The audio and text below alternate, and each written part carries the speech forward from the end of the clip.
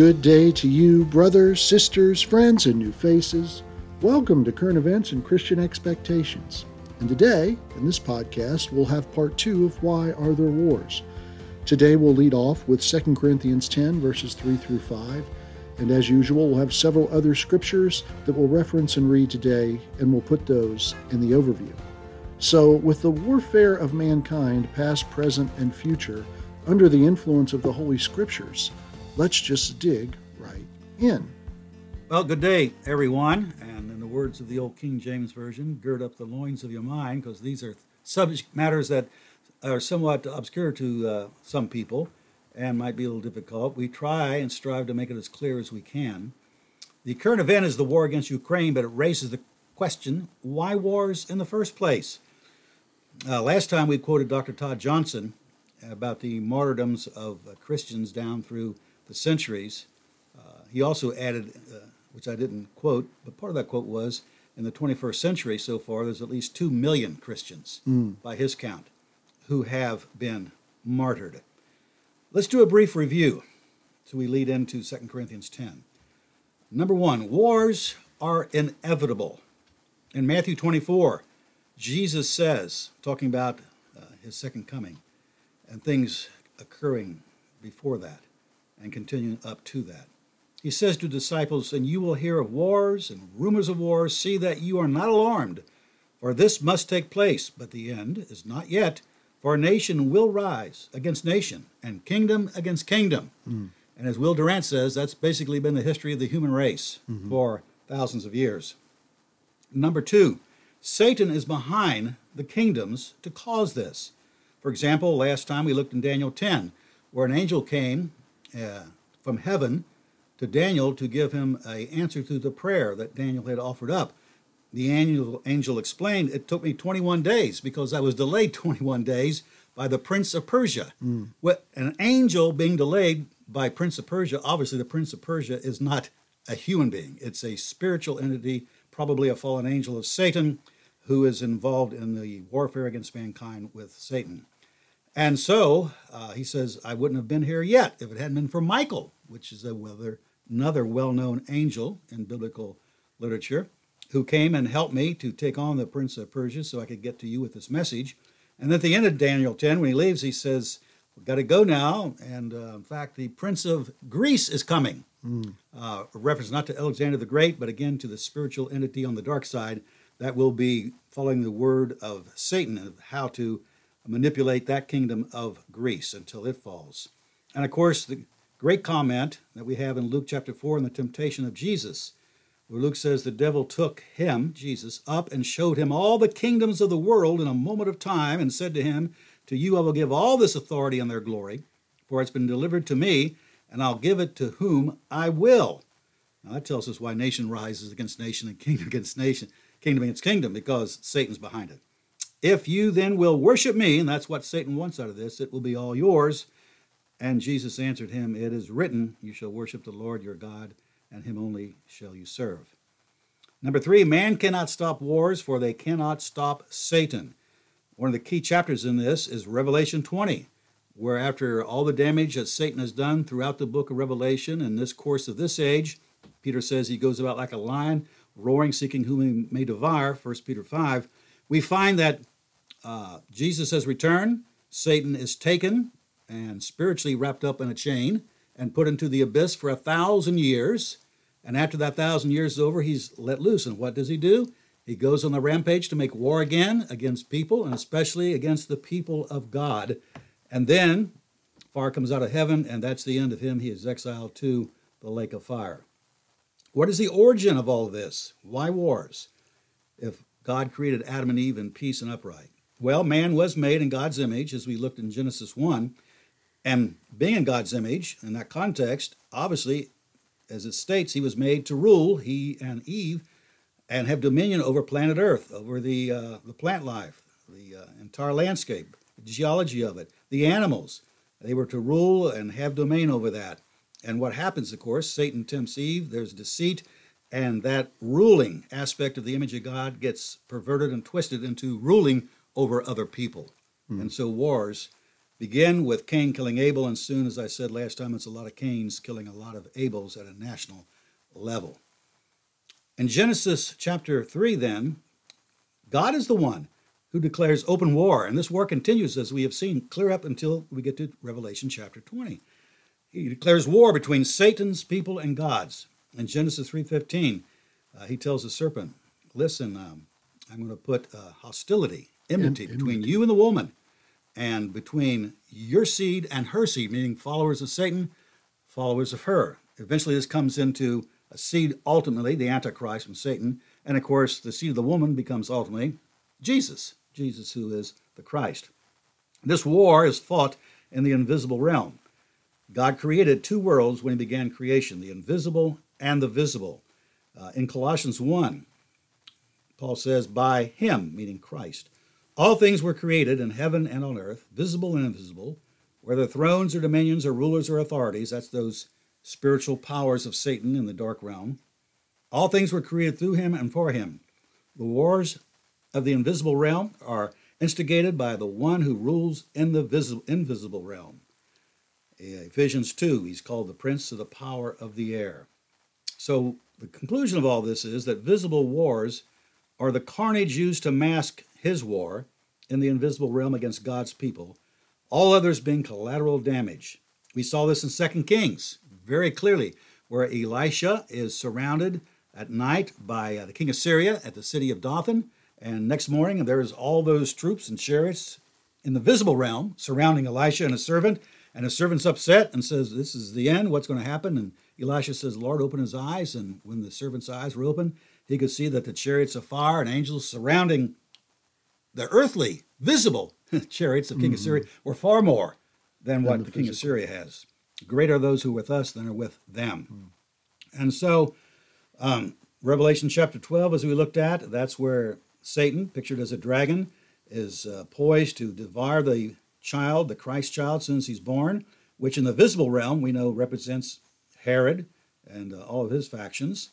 And what happens there? Herod goes out to kill the Christ child, and in the process kills a lot of babies doing that. And again, behind him is Satan, who does collateral damage. He makes war against everybody to get the one thing he wants. This is what we find in the scripture. And so, from Genesis chapter 1, where you have the war against the seed of the woman, which turns out to be Jesus, once Jesus has been resurrected and gone back to glory to rule and reign, he takes off after the offspring of the community of believers. That's why in Revelation 12:17, these words we have. Then the dragon became furious with the woman, that is after he's kicked out of heaven by Michael and his angels, and went off to make war on the rest of her offspring and those who keep the commandments of God and hold to the testimony of Jesus. And of course, as Satan would say it, if others have to die, so what? John chapter 8, Jesus says, from the beginning, Satan was a liar and a murderer.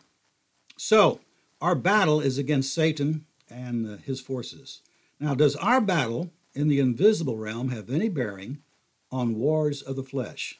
Well, preparing the way for the kingdom to come, our spiritual warfare has ramifications for the world to come. So, two questions. How shall we fight? And what is the goal of spiritual warfare? We have a very concluding, incisive statement of Paul in 2 Corinthians 10, 3 through 5, as Randy reads. Listen up. For though we walk in the flesh, we are not waging war according to the flesh. For the weapons of our warfare are not of the flesh, but have divine power to destroy strongholds. We destroy arguments and every lofty opinion raised against the knowledge of God, and take every thought captive to obey Christ. Okay, so how do we wage war in the invisible realm and the heavenlies against Satan and his crew? Weapons of the Spirit, and they are easy to list. I mean, up there at the top of the list would be the Word of God, weapon of the Spirit, prayer life, things of that sort, making your witness when you have the opportunity. Notice the phrases that are used in the passage Randy read. Waging war, not according to flesh, but it is a war we wage. The weapons, we have weapons, but they're not of the flesh. They have divine power because it comes through the Holy Spirit. because as John says, in 1 John, I believe it's chapter 4, greater is he who is in you than those who are in the world. Referencing back to 2 Kings 5, apparently.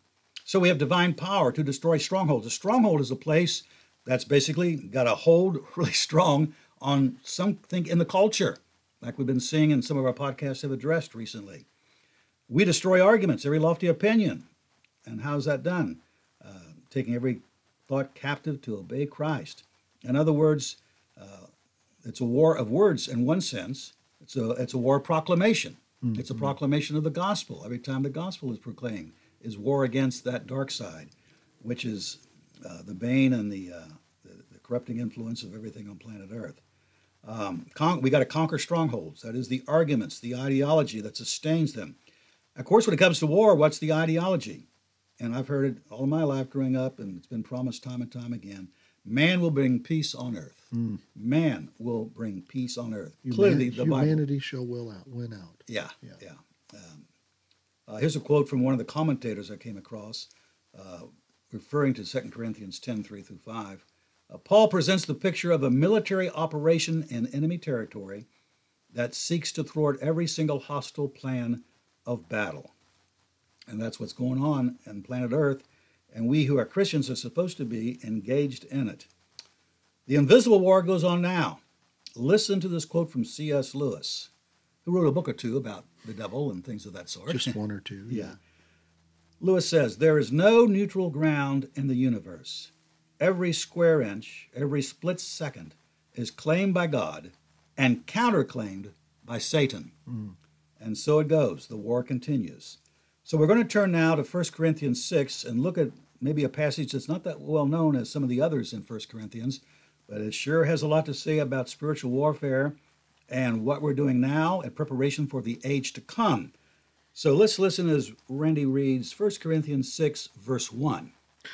When one of you has a grievance against another, does he dare go to law before the unrighteous instead of the saints? Yes, this is an in-house argument among Christians. And they were solving their problems with just going to the law courts out in the Gentile world and getting their pound of flesh or whatever it is they wanted.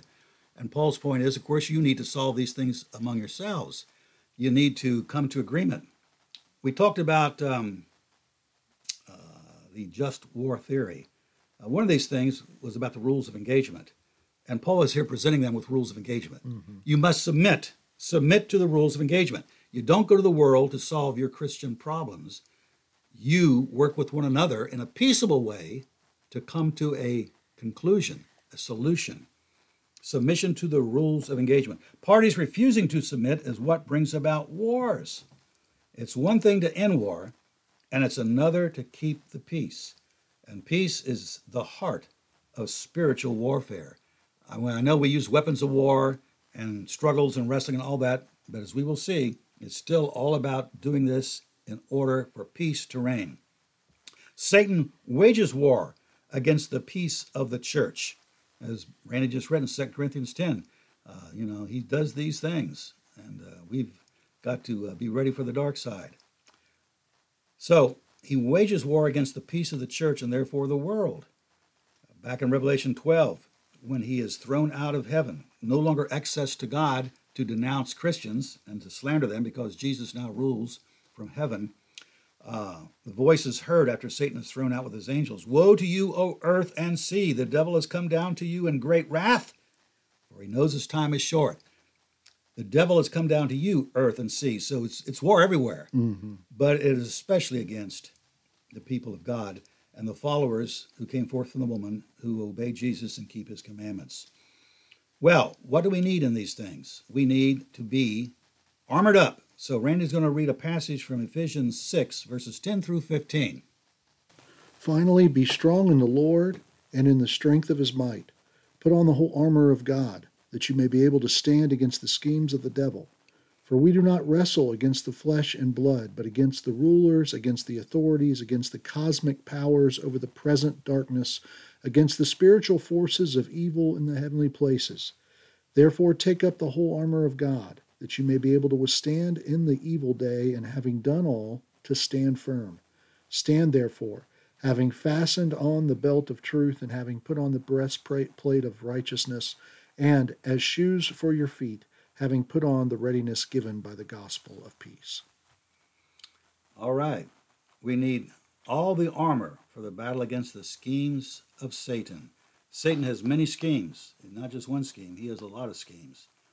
And in order to fight this spiritual warfare, it's not enough just to have the shield. It's not enough just to have the helmet. Not enough just to have the breastplate. Got to have it all. You've got to have all those things as well. Paul says we don't wrestle against flesh and blood. Now, on occasion, of course, obviously, Christians do engage in something like that now and then as deemed necessary. What he's saying is our primary fight is not in the visible realm. Our primary fight is in the invisible realm, in the heavenlies. And our primary opponent is in the invisible realm. Paul goes on there to talk about wrestling against and fighting against rulers, authorities, cosmic powers, and those in spiritual darkness, forces of evil in heavenly places, which is the invisible realm. Why is it called heavenly? Because originally everything was heavenly. From heaven to earth and everything in between, that's the heavenly realm, and it was heavenly. It's still called that. It's just been taken over by Satan. God has granted that, but it's going to come to an end. And keep in mind, when we're doing this kind of spiritual warfare against spiritual entities, the evil one and all of his helpers, we're on the side of the angels. People often say, what's it mean to be on the side of the angels? That means one thing, to be engaged in warfare in the invisible realm. And so we take our stand. That word stand throughout that whole chapter is used, I think, 3 different times. 7 aspects. Take our stand and put on truth, righteousness, and then notice this, the gospel of peace. Your feet being readied with the gospel of peace. We're engaged in warfare, spiritual warfare, in the invisible realm against Satan. But it's all about peace. It's all about why? Because that's what the new world is going to be about when Jesus comes and rules. It will be a place of peace. Or as Peter says in 2 chapter 3, we look for a new heavens and new earth wherein dwells righteousness. Things will be right. And so we're in training now for that kind of assignment later. We have to have the shield of faith for flaming darts. If you ever had certain thoughts fly through your mind and say, my Lord, why did I think about that? Yeah. Why did that come? Where'd that come from? That's a flaming dart. And so you got to put up the shield of faith and dismiss it. Helmet of salvation, because how we think is important. Sword of the Spirit, which is the Word of God, another powerful weapon. And then Paul says, praying at the end of that, praying, persevering in prayer. So this is important.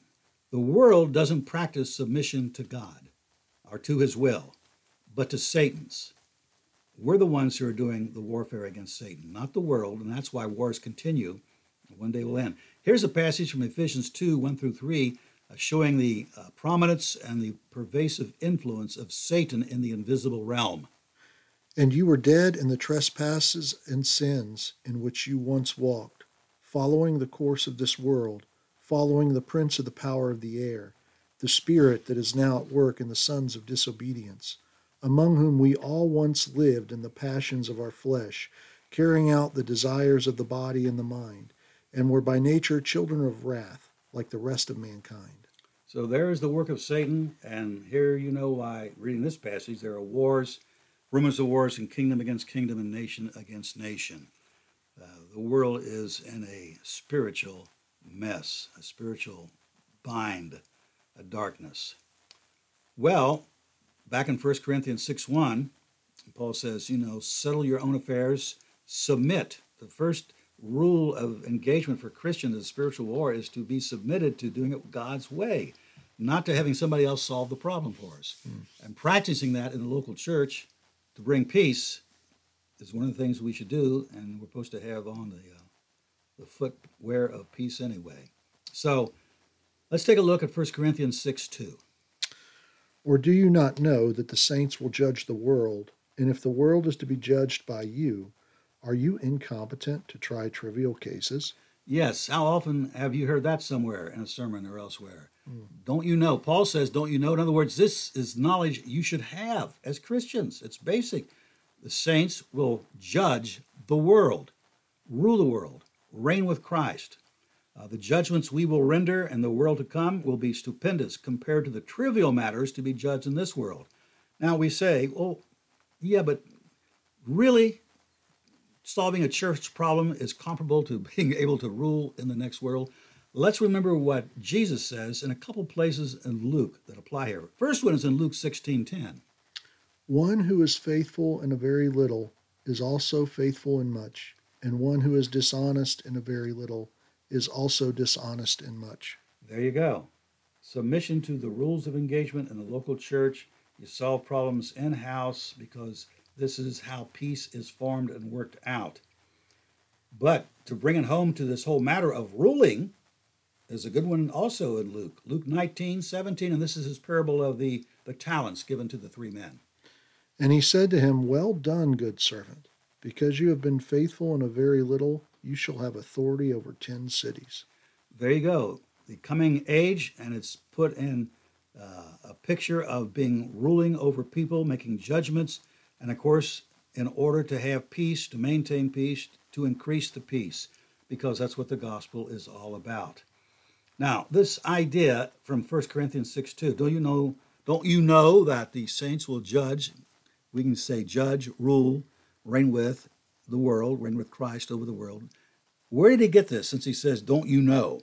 Well, we'll look at just 3 different places in the time we have. The first one is a section of scripture we quoted, or Randy did actually, back on the last broadcast, Isaiah chapter 2, and we just want to look at verse 4. Yeah, I love this verse. And he shall judge between the nations, and shall decide disputes for many peoples, and they shall beat their swords into plowshares, and their spears into pruning hooks. Nation shall not lift up sword against nation, neither shall they learn war anymore. Yeah, God will be involved in this, just as Christ will, but so will we. You can see that in the chapters 2 and 3 of the book of Revelation, where Jesus twice makes reference to the saints overcoming and sitting down on the throne and reigning with him over the nations. That's the words he uses. So here again, in the world to come, it's all problems are not solved, but we're no longer at war. We're working toward peace of all kinds, and the nations realize that, people realize that. And so we will be working as agents of the Lord to bring about judgments for these people. Here's another passage which leads into that, Daniel 7, verses 13 and 14. I saw in the night visions, and behold, with the clouds of heaven there came one like a son of man, and he came to the Ancient of Days and was presented before him. And to him was given dominion and glory and a kingdom, that all peoples, nations, languages should serve him. His dominion is an everlasting dominion, which shall not pass away, and his kingdom one that shall not be destroyed. All right. The night visions, I saw one like the Son of Man. That's Jesus as the Son of Man, a phrase that he uses here from Daniel when he's confronted with the Sanhedrin on the day and night of his crucifixion. He comes to the Ancient of Days, who is the Father, and he receives a kingdom and to rule over all the nations, tongues, and peoples. Clearly, that corresponds when you get to Revelation chapter 11. You have that great verse, verse 15, where the cry goes out, the kingdom of the world has become the kingdom of his Lord and of his Christ, and he shall rule forever and ever. Now, if we drop down to Daniel 7, verse 27, we see also how the saints are included in this. And the kingdom and the dominion and the greatness of the kingdoms under the whole heaven shall be given to the people of the saints of the Most High. His kingdom shall be an everlasting kingdom, and all dominions shall serve and obey him. The kingdom of the Most High given to the saints, not to Satan, but to the saints. This is another place where Paul gets this concept. Don't you know that we will judge the world? And this corresponds, of course, to Satan going down into the abyss and later to the lake of fire in Revelation 20. And Revelation 20 talks about those who are resurrected with Jesus and to reign with him and to be priests as well for 1,000 years. In conclusion, Paul says this in 1 Corinthians 6:3, and this really brings it home for our subject on angels, spiritual warfare, the visible war, the invisible war, and all of that. Do you not know that we are to judge angels? How much more then matters pertaining to this life? Matters pertaining to this life, meaning that when we judge angels, that's in the next life, the kingdom to come, the world to come.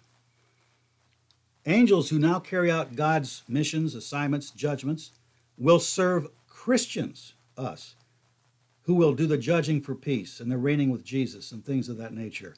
Let's see how this comes together in the book of Hebrews. Randy's going to read Hebrews 1:13 and 14.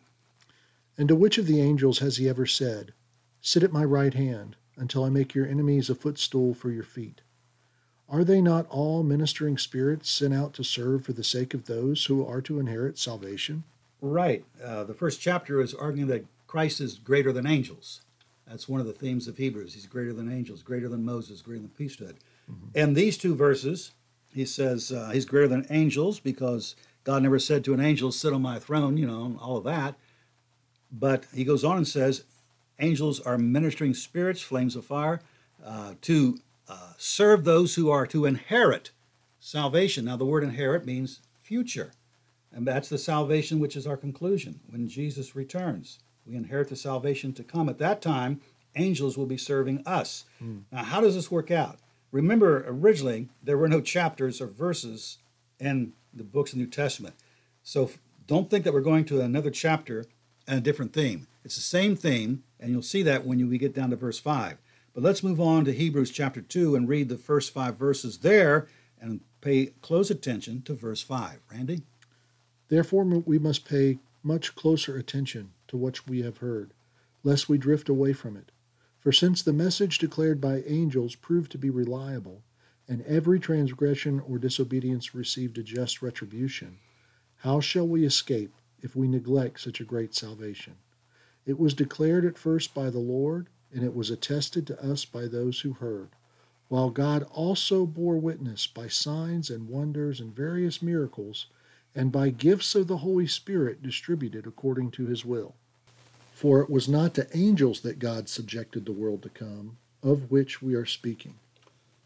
Okay, so once we go from chapter 1, the end of that, with verses 13 and 14, where we are to inherit salvation, and angels' purpose will be to serve those of us who inherit that salvation, he then, for the next few verses, says, but make sure you're persevering, make sure you're not going to drift away, you want to be there when this happens, and he gives reasons for doing that. And then when he comes to verse 5, he says these words. Can you read those again, Randy? For it was not to angels that God subjected the world to come, of which we are speaking. Not to angels he subjected the world to come, but to who? To us, the saints. Exactly what Paul's talking about in 1 Corinthians 6. Angels aren't going to be ruling. We will be, and angels will be assisting and serving us. In fact, it's very interesting. If you go ahead and read the rest of chapter 2, the author follows with a quote from Psalm 8, which refers to the rule of man, that God had put everything under the feet of man to rule over earth, which again ties into the world to come where we will be ruling. So, why are there wars? Because from the beginning, man was created to rule. Satan took advantage of that with deception, and man has been trying to rule man ever since. Jesus put an end to Satan with the cross. That's where the war was won. He will finally be put to rest, in a matter of speaking, with his battles when in the book of Revelation, when Jesus returns. And we, in turn, who are Christians, need to be involved in understanding of spiritual warfare now, no matter how trivial it may seem, because that is preparing us for the world to come, where we will be given awesome assignments of helping the world maintain the peace. So armor up, people. Well, thanks, Jim. You've given us a lot to think about, and I'm sure there might be some questions or comments about it. And we'd love to hear those questions and comments from you. Please send your questions and comments to eventsandexpectations@gmail.com. That's the word events, the word and, the word expectations@gmail.com. And we'll use your question or comment where possible, and we will always answer you. This has been Current Events and Christian Expectations. And until next time, keep looking up.